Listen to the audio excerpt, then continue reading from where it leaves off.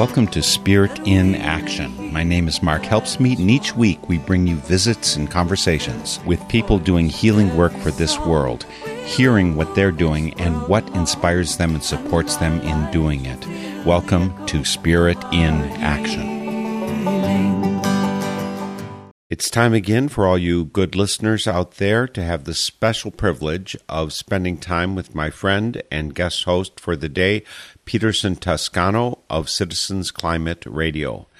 Before I hand you over to him, I want to remind you to visit the northernspiritradio.org website to fill out our listener survey. It's short, and your feedback will be helpful in understanding what kind of programming will be useful to those hearing these programs, whether by regular radio broadcast, website, podcast, iTunes, or whatever. We'd like to know you so we can better address your needs and interests, and to help incentivize you, if you respond, we'll include you in a drawing for either $25 or a stellar assemblage of Northern Spirit Radio merchandise, like our Northern Spirit Radio t-shirts and tote bag. The link to the listener survey is found at northernspiritradio.org.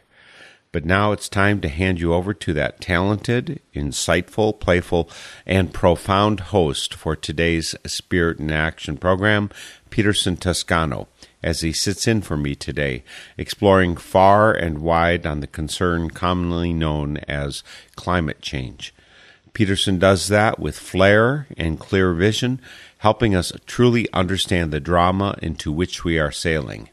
And I'm sorry about that terribly mixed metaphor, confusion that was probably also caused by climate change trauma. I'm thankful that Peterson Toscano could give me the day off and enrich all of us with his combination of research and art on climate change. Over to you, Peterson.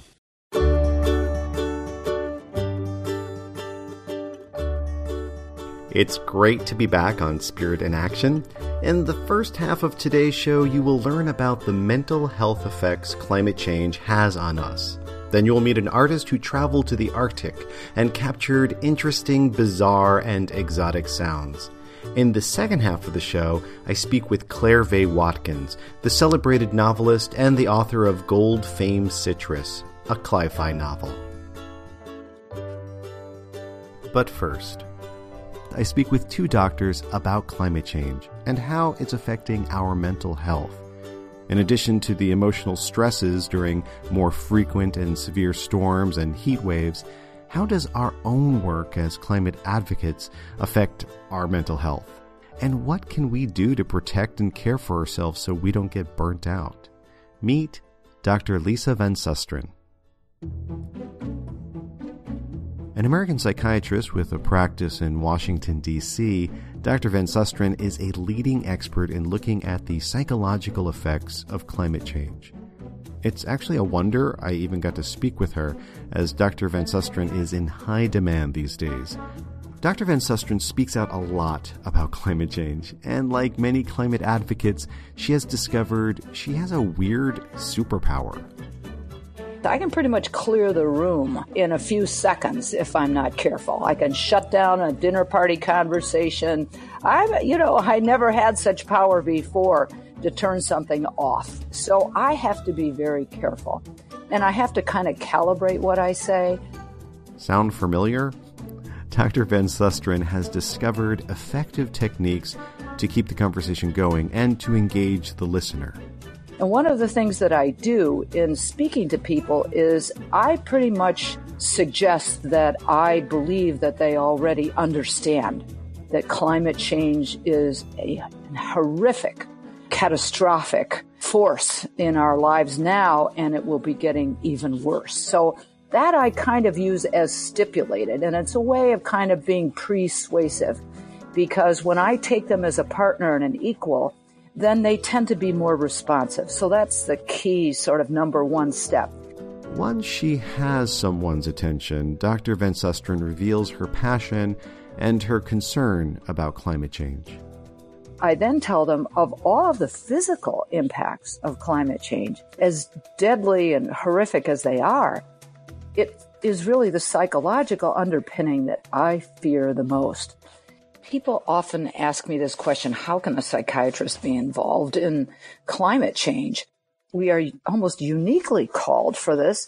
It's what we do every day. We talk to people about things they don't want to talk about, that are uncomfortable, and we break down their resistance, calibrated to where they are, so that they can look at the behaviors that might represent anxieties or conflicts or other things that are detrimental to their health and certainly to the health of the people around them and their communities, and will have repercussions down the road. Well, that's the essence of what warning people about climate change is.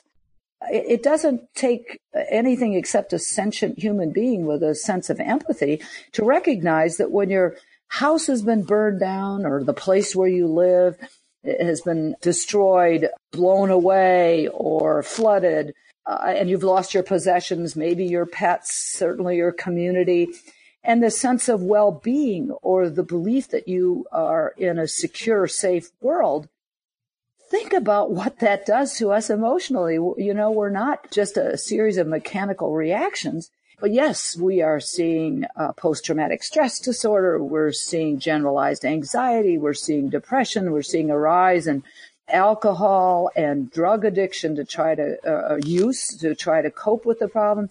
We're seeing domestic violence.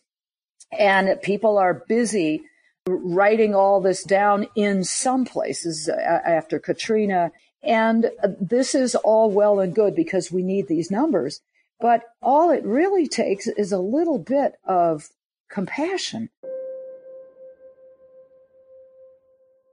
and empathy to recognize that when people are being given a world that is no longer livable or is barely livable or now has so much adversity, so many challenges, that it is so difficult that, of course, they are going to have an emotional, there's going to be psychological harm and an emotional toll. It doesn't take a study to understand what that will feel like. Like many people concerned about climate change, Dr. Van Susteren has strong feelings about what is happening right now. She also has suggestions about how to manage those emotions. Sometimes I am so angry and in such, I'm going to say the word despair, and that bouncing between those emotions, and then on the other side of the spectrum is the sense that we can hear the world waking up. We know the engine has turned on, where the machine is perhaps not moving as quickly. We know it's not moving as quickly as we need it to be, and there's so much adversity. But we can feel the sense of hope that people are beginning to wake up. But when I'm angry and when I'm in despair, there are a certain number of things that I do. And one is that I really have to knock it into my head that we're not alone. And that's why I think of everyone together, listening here, working together as a source to offset that anger.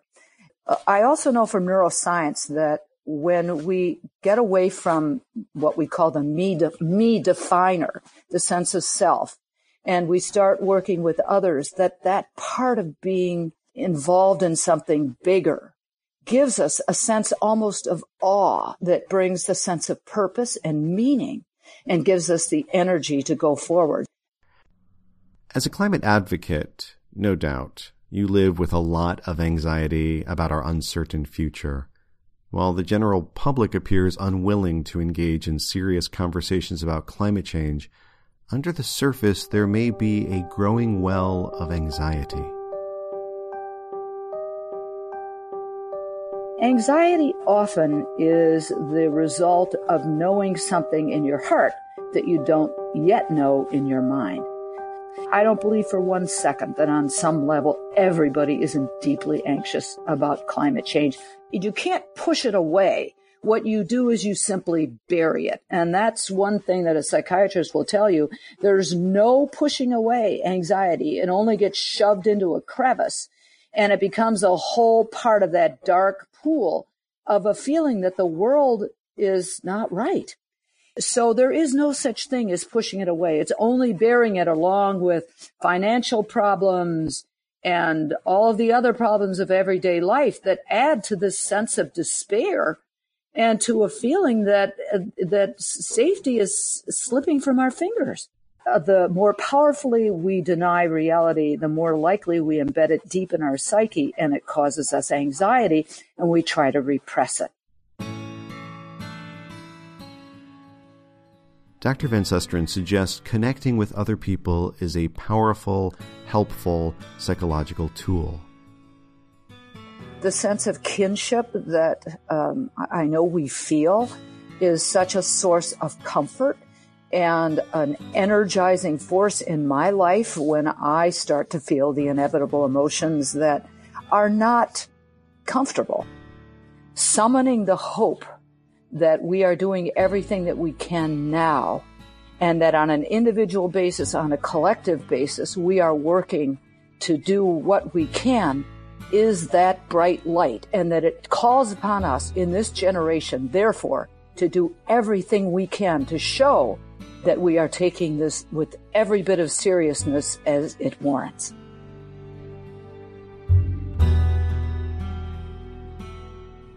I want to bring in another voice of someone who has been speaking out about health and mental health issues connected with climate change.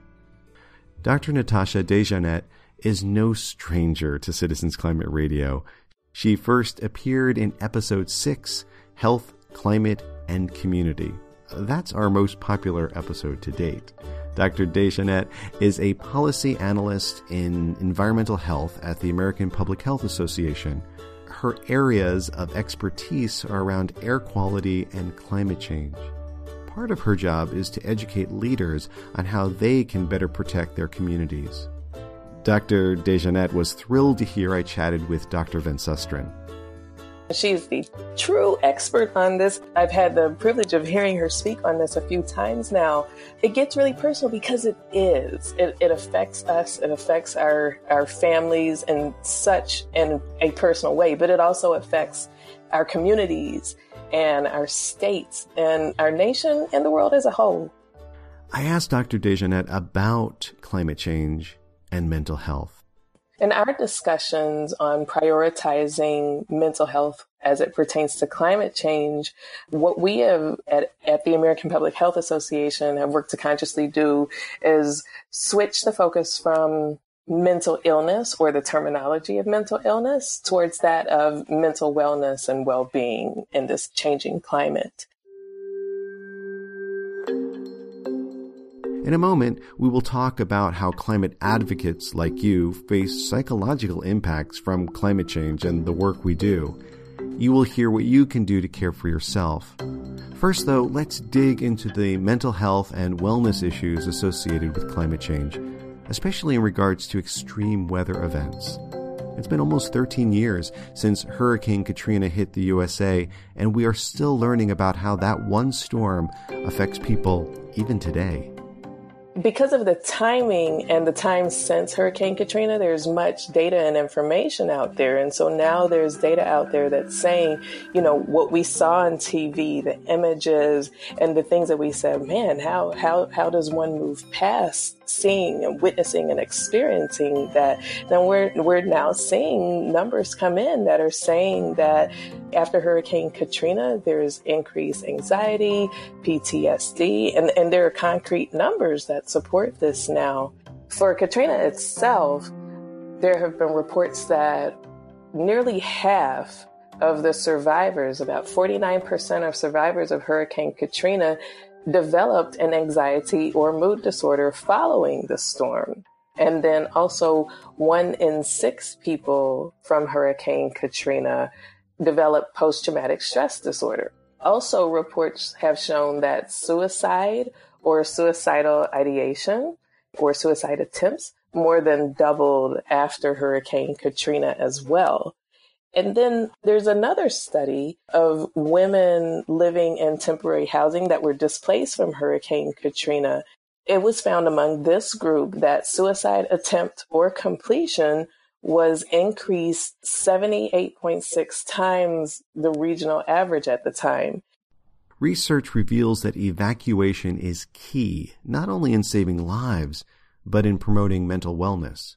The data actually shows that the sooner and further you evacuate as a natural disaster approaches, the better your mental health outcomes are, regardless of the destruction. Of course, not everyone has the means and resources to do so. In addition to big storms like Katrina, Harvey, and Maria, extreme heat events can be deadly for some. Heat waves also increase mental health risks. Extreme heat causes many problems as it pertains to heat stroke and other heat-related illness, but it also poses an even heavier burden on those with pre-existing mental health conditions. So Alzheimer's and schizophrenia tend to consistently show increased risk when extreme heat events happen. One study that looked at 6 different case control studies, it was about 1,065 people that ultimately died due to heat-related illness. And it found that specifically pre-existing mental illness tripled the risk of death due to heat wave exposure. And very unfortunately, those that use psychotropic medications, they have a concrete risk factor for heat-related death. Extreme heat events and big storms are inevitable, but communities are not helpless in facing these threats. It's really important that we have social ties and connections with our community. That also helps. It's actually one of the most disruptive parts of a natural disaster is that when people relocate, they lose their social ties. But in these times of extreme weather, it is those social connections with the community members that help us to withstand change. And it also encourages adaptation to climate change impacts. Having those social ties can actually help guard against these indirect impacts, because if you're having a diminished sense of self and you're having difficulty connecting with others, the social ties will be able to withstand that. You'll have a neighbor that's going to come and look out for you, and even bonding over unfortunate experiences with someone that truly understands, even that helps. And what about climate advocates? What are some of the psychological risks and challenges we face? What can we do to protect ourselves and promote our mental wellness? It certainly is a heavy burden when we are armed with this information that we know that 97% of scientists agree that climate change is happening now. And then there's inaction on one side. And so we know that it's happening. We're seeing the destruction. We're watching the storms play out on TV, or we're living through them. And there's inaction, or people that are saying this isn't real. It's heavy. And it does actually cause people to have anxiety. It even causes a diminished sense of self, and it increases our stress. That is something that's very difficult to overcome. Public health professionals are similar, but we truly have to practice what we preach. We cannot be of help to others if we ourselves don't protect our health in the process. And we need to stay positive. That is a tall order. Dr. DeJohnette has disciplined herself to be honest about the threats, but also courageous about taking them on. We can get really weighed down with the doom and gloom, especially as it pertains to climate change. We see the risk. We see the declines in health. We know that this is happening. We know it's happening now. And we know that there's an urgency to mitigate and to adapt to the health impacts of climate change. And so what we practice is more of focusing on framing things more so in the positive, instead of just saying that climate change is the greatest threat to public health. It's also the greatest opportunity to protect public health. Taking action on climate change is the greatest opportunity to protect public health. And framing things in the positive not only helps the practitioner that's delivering this information, it certainly helps the audience that is there to receive this information. The urgency is still there, but really it's a great, great opportunity for the public health community. We are running a marathon. As climate advocates, we need to find ways to make our life and work sustainable. Perhaps the most important thing I've learned in taking care of myself is that I cannot do it alone. I need you. We need each other. Dr. Van Susteren stresses this aspect of self-care. What we do as a community is how we create the feeling of resilience. And we know, studies have shown that when we go from an intense ruminative focus on ourselves, that ends up being dead end, focusing just on ourselves. I don't mean our carbon or planetary footprint, but on our own lives, that it's a dead end and it's deadening. And that in contrast, when that part of the brain is quieted down and we start thinking about collective action and what we can do to be a part of something bigger, that it inspires this feeling of awe about